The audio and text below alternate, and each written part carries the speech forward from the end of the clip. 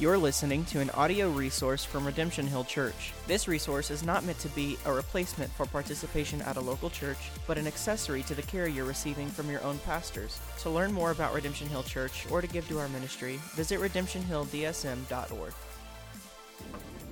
If you please open your Bibles to Matthew 6, we'll be reading once again verses 9 through 13.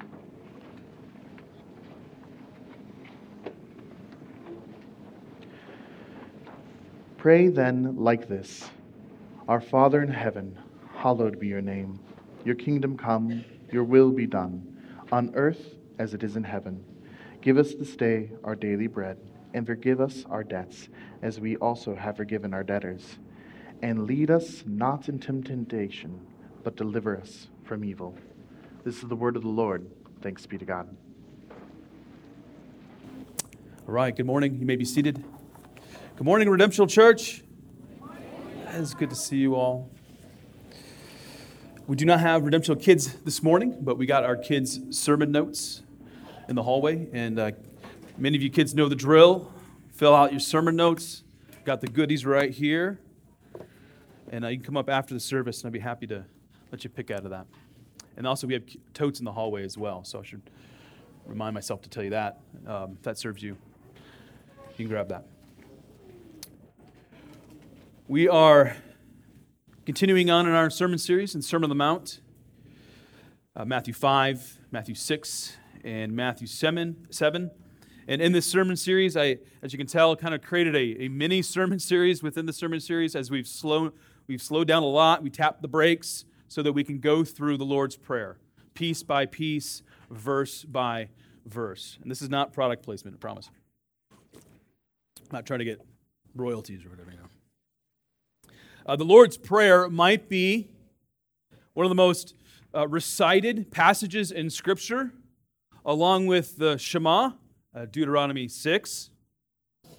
I know as an individual who grew up Catholic, every Sunday, recited the Lord's Prayer together, sometimes in the middle of the week, and for good reason, right? For good reason. It's in Scripture. The Lord is teaching us how to pray. Perhaps you've noticed the use of the plural throughout the Lord's Prayer. Give us this, our daily bread, verse 11, right? Forgive us our debts as we have forgiven our debtors. And today we read, lead us not into temptation, but deliver us from evil. The corporate nature of the Lord's Prayer helps us to see that the Christian life is not merely an individual journey. We do not pray to God only in isolation. Yes, you should privately pray, right? Jesus addresses private prayer earlier in the Sermon on the Mount. But prayer is a both-and affair. Let's say I worked in the business world, right? And then one day my boss comes up to me and says, Sean, you've done a great job. I'm giving you a promotion and I'm doubling your salary, right? Now, I've received the promotion, I've received the bump in pay, but are my children and my wife affected? Absolutely. So pray the Lord's Prayer under your breath when you're driving in the car, right? Which I do from time to time. Do it on the way to work. And we want to pray. We'll do this at the end of the sermon. We'll pray it together as we've done so many times here at Redemption Hill. All these petitions that we've been seeing in the Lord's Prayer are worthy of your attention and prayer. And Jesus says in verse 9 that the Lord's Prayer is this model for how we are to pray. It's not the only way for you to pray. The Bible's full of prayers. The Apostle Paul you see in his letters, he's often praying for the church that he's writing to. We got Jesus' prayer in John 17. We can go to the book of Psalms, of course, and see more. But from the Lord's mouth to our ears, this prayer should direct some areas about how we should be praying. We have seen that we pray to a gracious and heavenly Father, verse 9. We pray to a Father with reverence and a holy fear. We pray about God's kingdom here on earth. We had a sermon just on that component of the Lord's Prayer. We want earth to progressively look more like heaven. Thy kingdom come, thy will be done. What? On earth as it is in heaven. We pray about our dependence upon God for spiritual and physical bread. Rob Lane preached that sermon. We approach God in prayer to have the heart to forgive others just as we have been forgiven by God because of Christ. It was last week, right? All those topics lead us to today's theme about praying about the temptations we face. One final contextual note before I briefly pray for God's help. The Lord's Prayer is the second of three disciplines that Jesus mentions in the Sermon on the Mount. I think over 2 months ago at this point, Jesus taught us how to give, right? And then we've really looked at how to pray, and then in the weeks ahead, we'll talk about how to fast. These are all disciplines that Jesus is teaching us from the Sermon on the Mount. And I don't think it's an accident that the Lord's Prayer is smack dab in the middle of the Sermon on the Mount, right in the middle. I think there's intentionality there. So with those tidbits in mind, I'm just going to briefly ask for God's help because I want to be faithful to God's Word. Heavenly Father, we thank you for your Word. It is good and instructive for us. And this morning, I want my friends in front of me to hear from you in the power of the Holy Spirit. So instruct their hearts. Help me to be faithful to what you have already spoken and what you continue to speak. Pray this in the only name we can pray. In Jesus' name, amen. I am a big fan of the Lord of the Rings trilogy. Yeah, I got a couple woos, yeah. Yes, I'm mostly entertained by action. Some people are like, what's the plot line? And let's figure this out. But I admit it, blow something up and I'm off to the flame. I'm there. But there's other reasons why I've become a fan of this beloved trilogy. I've become a fan of how the movie and the movies, the trilogy, portrays metaphors for the Christian life. And we should not be surprised. Tolkien was a friend of C.S. Lewis and was said to be a Christian. One theme that I appreciate is that the ring symbolizes temptation. So if you've ever seen the Lord of the Rings trilogy, that's kind of the main focus here. What's up with this ring? And it symbolizes temptation. The temptation from the ring is perhaps one of the most dominant themes from beginning to end. I was chatting with my oldest daughter, Chloe, and she knows a lot about Lord of the Rings. She's my source to help me kind of put some thoughts together, right? And I asked her to tell me more about this ring. And her analysis was excellent. She said to me that Sauron, is like Satan, and Sauron uses the ring to tempt the person who's holding the ring, right? If someone is not holding the ring, they're attempted to take the ring from the ring bearer, and you see that all throughout the trilogy. She also pointed out that the more the ring creates temptation, the more you have the ring, more it creates temptation for the ring bearer. The greater control the ring has over the individual. At the end of the last movie, The Return of the King, we see Frodo Baggins, who's been carrying this ring all throughout this journey, finally coming to the end of his journey. Coming to the end. The entire point of the trilogy is for Frodo to throw the ring into Mount Doom. He's right there on the edge. And what does he not do? Throw the ring in. The power of temptation consumed him. Everyone here who's seen that movie was like, throw it in, please. And we're like, what just happened? You've taken me on this journey. And the temptation was too great. It took a fight between Gollum and Frodo for the ring to actually end up in the fire of Mount Doom. What can we learn from the Lord of the Rings? The ring represents greed and power. The ring is a constant temptation. The ring is a tool used by Sauron to enslave the ring bearer. The ring ending up in the fire was either a providential act or chance. Regardless, we see the power of temptation. The metaphor of the ring rings true in our lives. You know and I know that there are things that tempt us daily, every single day. Your temptation might be different from mine, yet the end goal of the temptation is the same. Satan aims to frustrate God's people through temptation. But temptation, to a certain degree, is a reality of life. And the Bible actually speaks plainly about temptation, the temptations you and I face. But when we pray to be delivered from temptation, there are promises that we can bank on. When we pray, deliver us, O God, from temptation, there are promises. Go to 1 Corinthians 15. It's up on the screen if you don't have your Bible. We read from Holy Scripture, "No temptation has overtaken you that is not common to man. God is faithful, and He will not let you be tempted beyond your ability. But with the temptation, He will also provide the way of escape, that you may be able to endure it." When temptation arises, God says one of two things is going to happen for you, Christian. You will overcome. You'll actually throw the ring into the fire of Mount Doom. Or there will be an exit strategy.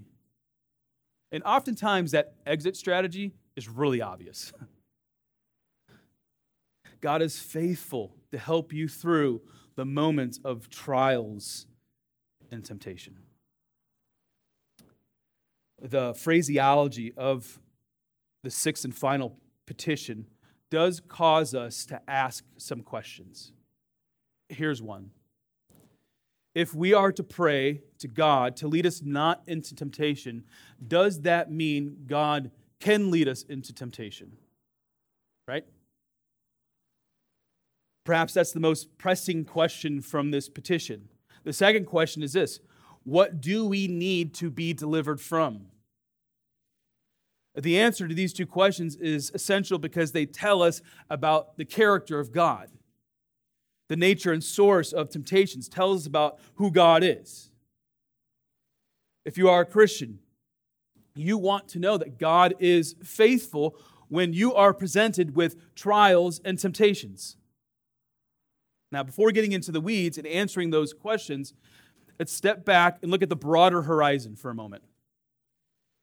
The broader horizon of this petition helps us understand why this petition is in the Lord's Prayer. As we back up, we need to remember that a Christian lives victorious because of the incarnation, crucifixion, and resurrection of Jesus Christ. If you do not believe and remember your victory over sin and death because of Christ, the temptations and the trials you face will be crippling to you. It should be like that boulder that is sitting on your back. If you do not believe that you are victorious because of Christ, then you go into the battle without armor. It's like you go to the battle without the sword, without the shield, without the breastplate, etc. I've been reading On the Incarnation by Athanasius. Been living in this for the last couple weeks. It's been a joy. Old dead guy, really good. Great theologian. He said this about the victorious life that Christians have because of Christ. He said that death has been dissolved and the cross has become victory over it, and it is no longer strong, but itself truly dead. No mean proof, but an evident surety is that it is despised by all Christ's disciples, and everyone tramples on it and no longer fears it, but with the sign of the cross and faith in Christ, tread it underfoot as something dead. Yes and amen to Athanasius. Like when we approach this passage about temptation, we need to understand and remember and realize our victory that is found in the incarnation, crucifixion, and resurrection of Jesus Christ. When a person has been given the gift of faith, death no longer needs to be feared, and sin has lost its power and sting. Christians live in victory because of Christ. But the Lord's Prayer does give us an honest assessment of the present evil that continues to persist in this world. One of the things I love about the Bible, it's just brutally honest. While God in Christ has won the day in your heart, there is still a battle between the flesh and the spirit. You're still tempted to sin, right? As we read in Ephesians, you're still tempted to those old, foolish ways. The evil one is still on the prowl to frustrate God's people, right? And to tighten his grip upon those who do not know God. So we live in the tension of God's victory, yet realize there are temptations we face every single day. Here's a personal example of the temptation that I have in Christ, and yet what I continue to be tempted by this day. Before the Holy Spirit revealed Christ to my cold, dead heart, I swore like a sailor, right? Up until my early 20s. Every single word was fair game. Who cared about the third commandment, you know? Parents, you would not have wanted your children around me. It was pretty bad. But then the Lord moved on my life. And in some areas, there was instant change. The moment I was saved, I immediately stopped using the Lord's name in vain. Immediately. And then soon after, I began to realize the words that I was using was like a small fire that can set ablaze an entire forest, James 3:5. But day after day, year after year, I fought that temptation, right? When that car pulled out in front of me, you know, what's coming out of the mouth? What's coming out of the heart and then the mouth? I must continue to fight to tame my tongue when I see evidence of injustice, for example. So, the victory has been won, yes. And God has given me a tool. He's given me the Holy Spirit to resist temptation. Because of our victory in Christ and the empowering presence of the Holy Spirit, we can approach God with this petition in boldness and humility. We approach God knowing He is good and faithful, but we are still prone to wander, right? Like Sean Powers is in the sheep pen, and I'm like, how do I get out of the sheep pen? You know? Prone to wander. I need to pray this petition individually, right? You need to pray this petition individually. Obviously, there's that corporate aspect that I mentioned. We need to pray and lead us not into temptation. Very plain, very straightforward. When you pray this petition, to your Heavenly Father, you acknowledge your need for help, right? You're saying, I need help, God, in this area. Whatever that temptation is, I need help from you. Now, one point of clarification. There is another strategy to employ, a few other strategies you can employ when you are tempted to sin. There's a time to pray, there is a time to fight, and there is a time to flee. In the context of sexual immorality, we read these words. The Apostle Paul says, flee from sexual immorality. You pray, Matthew 6:13, to keep you from a situation where you need to obey 1 Corinthians 6:18. You pray to be kept from the temptation of sexual immorality. When you are in a situation where there is serious temptation, you grab your best pair of running shoes, the ones that feel the most comfortable and allow you to run the fastest, and you flee. You flee. And yes, can you pray to be kept from temptation as you flee? Absolutely. But you flee. There's a time to pray. There's a time to fight. There's a time to flee. Sometimes we do all three at the same time. Listen to these wise words from another pastor. He said this, we ask God to lead us away from temptation, yet we must avoid temptation. We must make no provision for the lusts of the flesh. we should structure our lives so that it is harder to sin. Sometimes we structure our lives where we make it easier to sin. Doriani is right. There are specific temptations that require you to structure your life in such a way where you give as little opportunity as possible for the flesh. Here's just one more example from my own life. After the Lord saved me, I put covenant eyes on every single device that I owned. And many of you know what I'm talking about. Every single device. And then I moved in with a bunch of dudes, Christian dudes, who I knew were going to keep me accountable. Moved out with the girl that I was living with, moved in with a bunch of dudes who loved the Lord. Who were going to keep me accountable. Fleeing sin does not get to the heart of why there is temptation, but it creates the space for God to work on the heart issues. Of course, some temptations act more like a test, which might be an opportunity to fight. In my experience, if Scripture is not clear about when to pray, fight, or flee, then instinctively, in the power of the Holy Spirit, we kind of know what to do. Now, allow me to address the question that everyone brings up when this petition of the Lord's Prayer is diagnosed. If we are to pray to God to lead us not into temptation, does that mean God can lead a person into temptation? And the answer depends on what you mean by temptation. If temptation is defined as sin, then no, God does not entice a person into temptation. We read plainly in the book of James, "Let no one say when he is tempted, I am being tempted by God." So that sin you've been tempted by, it's not from God. It's from your sinful flesh.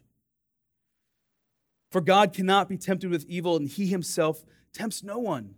But each person is tempted when he is lured and enticed by his own desires. In the context of James, an individual's sin is in view. God is not the author of sin, and God is not the cause of the temptation that lures you into sin. We are a confessional church. Don't know if you knew that. Hope you do. And our confession of faith, which is deep and wide, says this: God has decreed in himself from all eternity all things. That first line just screams the sovereignty of God. Whatever comes to pass by the most wise and holy counsel of his will, freely and unchangeably. Yet he is neither the author of sin, nor has fellowship with anyone in sin. Meaning, if you don't know Christ, you do not have fellowship with God. If you've not been justified, you do not have fellowship with God. God is holy and cannot be in the presence of sin, which is why a person needs to be justified to have fellowship with God. So, God will not tempt a person into sin, period. But can the word temptation be understood in another way? Absolutely. God allowed Satan to sift Job. Right? Go to the Old Testament. In the story of Job, temptation means trials. What was the point of Job's trials? Well, God showed the wickedness of the evil one while at the same time refining the faith of Job. Now, is it reasonable to pray, Lord, do not lead me into the trials that Job went through? Yes, absolutely. Pray that, of course. But let's not forget that God allowed his son to be tempted by Satan. We read in Matthew 4, that Satan tested Jesus. Let's take a look. We read, then Jesus was led by the Spirit into the wilderness to be tempted by the devil. There's that word. And after fasting 40 days and 40 nights, he was hungry. And the tempter, right? Satan, the tempter, called the tempter here, came and said to him, now I'm just going to pause before I go any further. I want you to make a connection of how Jesus is being tempted by Satan and how you are tempted in your everyday life. After making the connection, I hope you see the importance of pleading with God not to be led into temptation. The first temptation from Satan is about pleasure. Satan says to Jesus, "If you are the Son of God, command these stones to become loaves of bread." You know, Jesus could have done that. We read in the Gospels that he multiplied fish and bread, turned water into wine. He walked on water. He controlled the wind. Could he have not turned a few rocks into bread? Certainly he could have. Remember, Jesus had not eaten for 40 days, and Satan reminded him of the pleasure of food. On a pure rational level, it would seem okay for Jesus to have a bit of food. If I were there, I would have grabbed the water jar and the bread and walked right up to Jesus and say, "Take it, just take it." But there's a more significant spiritual battle between good and evil taking place. The battle is about overcoming temptation. And Jesus is not going to take the bait. So he responds to Satan by saying, "Man shall not live on bread alone, but by every word that comes from the mouth of God." Christian, you need to remember that when you face temptation, there is a spiritual battle that is directly tethered to your physical reality. A spiritual battle that is directly connected and tethered to your physical reality. To fight the temptation of Satan, our Lord quotes Scripture, in particular Deuteronomy 8:3. What value is physical bread compared to God's words that give life? That's Jesus' response to Satan. You give me physical bread, that's fine. I got something more valuable than physical bread. Jesus knows that the path of deliverance is to cling to the truth. So the story continues. Then the devil took Jesus to the holy city and set him on the pinnacle of the temple and said to him, "If you are the Son of God." See how Satan's questioning Jesus just as he questioned Adam and Eve in the garden, in particular Eve? "If you are the Son of God, throw yourself down, for it is written, He will command His angels concerning you, and on their hands they will bear you up, lest you strike a foot against a stone." So after Satan tempts with pleasure, he now tempts with pride. Satan is basically saying to Jesus, "Prove it. Prove it. Prove to me that you are as powerful as you say, and show me that the angels will follow your command." And this time, Satan does more than make a claim. He quotes Scripture.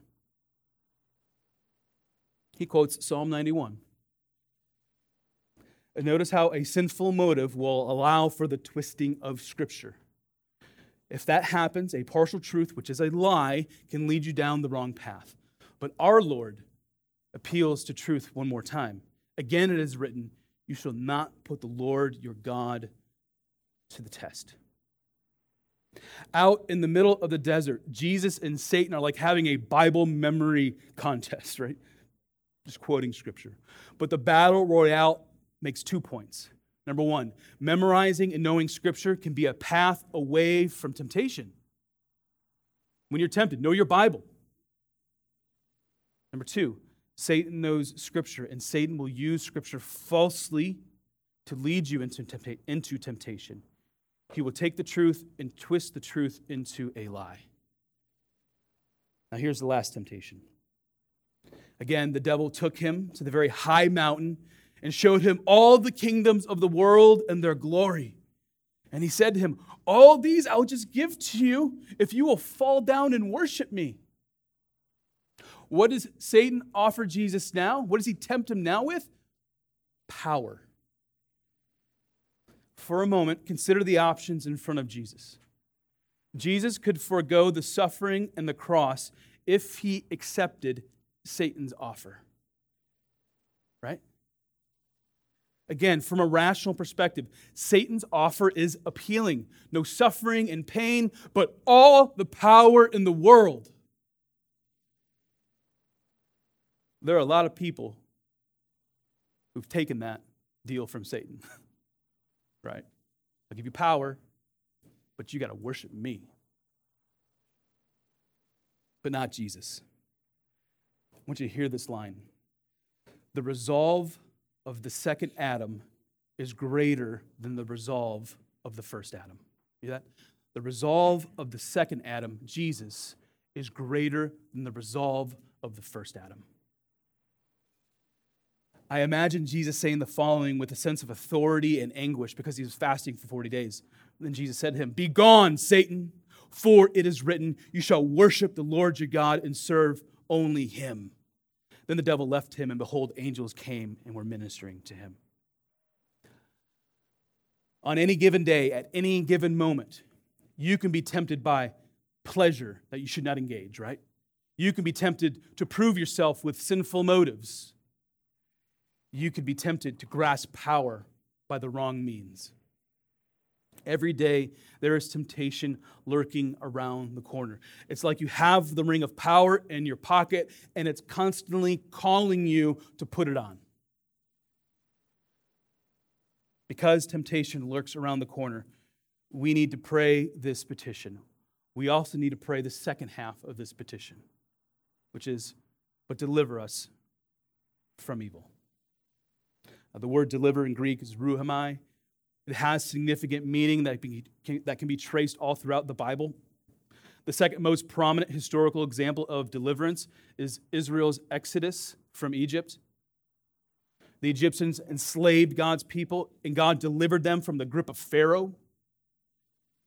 I said the exodus of God's people from Egypt is the second most prominent example of deliverance in the Bible. The most notable example of deliverance is the work of Jesus Christ.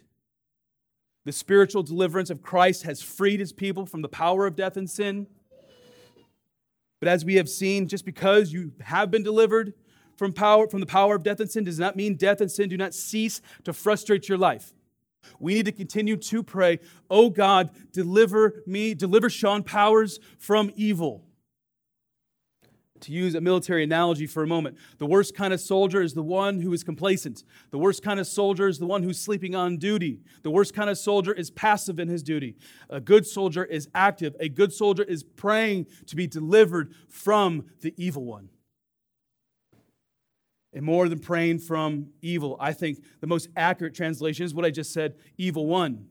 Now, both translations work, evil, evil one. But allow me to tease out the need to pray to be delivered from the evil one. In C.S. Lewis's The Screwtape Letters, if you haven't read it, I encourage you to do so.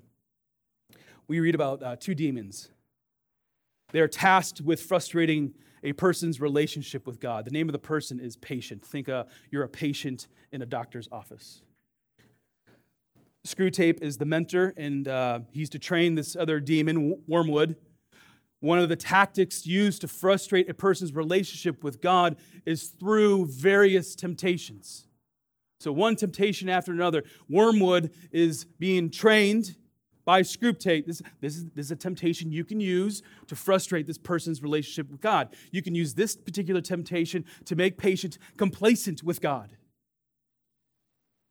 Over and over, Screwtape Letters seems to pull back the curtain about how the evil one tricks and tempts. Therefore, we do need to pray, "Oh God, deliver me from the deceptions and temptations of the evil one." Our petition is a reminder that there is an evil one who is against God and against the people of God. And we are to pray earnestly, knowing we have been delivered ultimately from the evil one, while at the same time knowing the tricks of the devil continue to remain.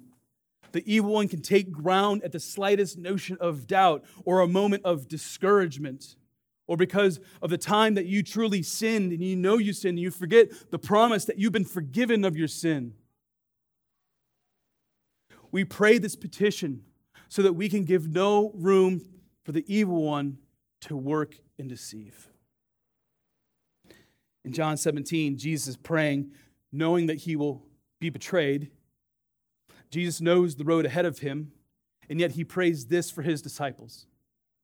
He prays to the Father, "I do not ask that you take them out of the world." Let that land on you. I do not ask that you take them out of the world, but that you keep them from the evil one. So Jesus mediates on our behalf that the Father would keep us from the evil one, and Jesus instructs us also to pray in the same way. So we can make this connection between Jesus' very personal prayer to the Father with how Jesus is now instructing us to pray. Last week, we looked at the petition on forgiveness, and we bumped into a Christian paradox. And perhaps we're bumping into another paradox. You have been delivered, Christian, and yet you need to continue to pray to be delivered from the temptations of the evil one. Before landing the plane here, I have a few more thoughts about this petition. First, as you pray, do not forget that you've been redeemed. Do not forget, Christian, that you've been redeemed. The Lord's Prayer is for Christians, and the plea of this petition shows us how to pray as a redeemed one. So pray as a redeemed one, knowing that your victory has been found in Christ. Second, we pray, fight, and flee temptation until the Lord returns. When the Lord returns, temptations will cease. Sin will be done away with. The toils and struggles of this world will be no longer. Until then, glory does await for all the redeemed. Glory awaits, but we continue to fight the good fight of faith. And then last, I want to leave you with this passage from the book of Hebrews that should give you confidence to resist, a confidence that is only found in Christ, gives you a confidence to resist the temptations you face. We read this. Since we have a great high priest who has passed through the heavens, Jesus, the Son of God. Because that is who our God is, right? There's a proclamation being made here. Therefore, let us hold fast to our confession. For we do not have a high priest who is unable to sympathize with our weakness, but one who in every respect has been tempted as we are, yet without sin. Let us then with confidence draw near to the throne of grace, that we may receive mercy and find grace to help in time of need. That's a great passage to make a beeline to when you feel like you're being tempted. Go right there. Now, I understand that to explain this passage rightly requires like another sermon. But here's what you need to know as you pray about temptation in your life. Jesus, the great high priest, the final and ultimate sacrifice, and your mediator before the Father, guess what? He sees your weakness. He sees my weakness. The word sympathize also means compassion. He has compassion upon your weakness.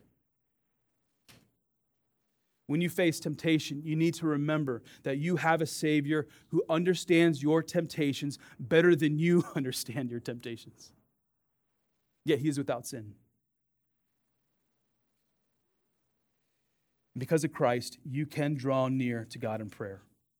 God extends His mercy to all His sons and daughters. It says in verse 16 that God helps you when you draw near to Him, right? When you draw near to God, He helps you. But here's the deal, and this is the encouragement. Draw near. Have you been tempted this morning? Draw near. Going to be tempted later? Draw near. Draw near to a gracious Father that awaits you with open arms. Draw near to a Father that hears your prayer and helps you to fight and flee the temptations that you face. Let's pray. You're listening to an audio resource from Redemption Hill Church. This resource is not meant to be a replacement for participation at a local church, but an accessory to the care you're receiving from your own pastors. To learn more about Redemption Hill Church or to give to our ministry, visit redemptionhilldsm.org.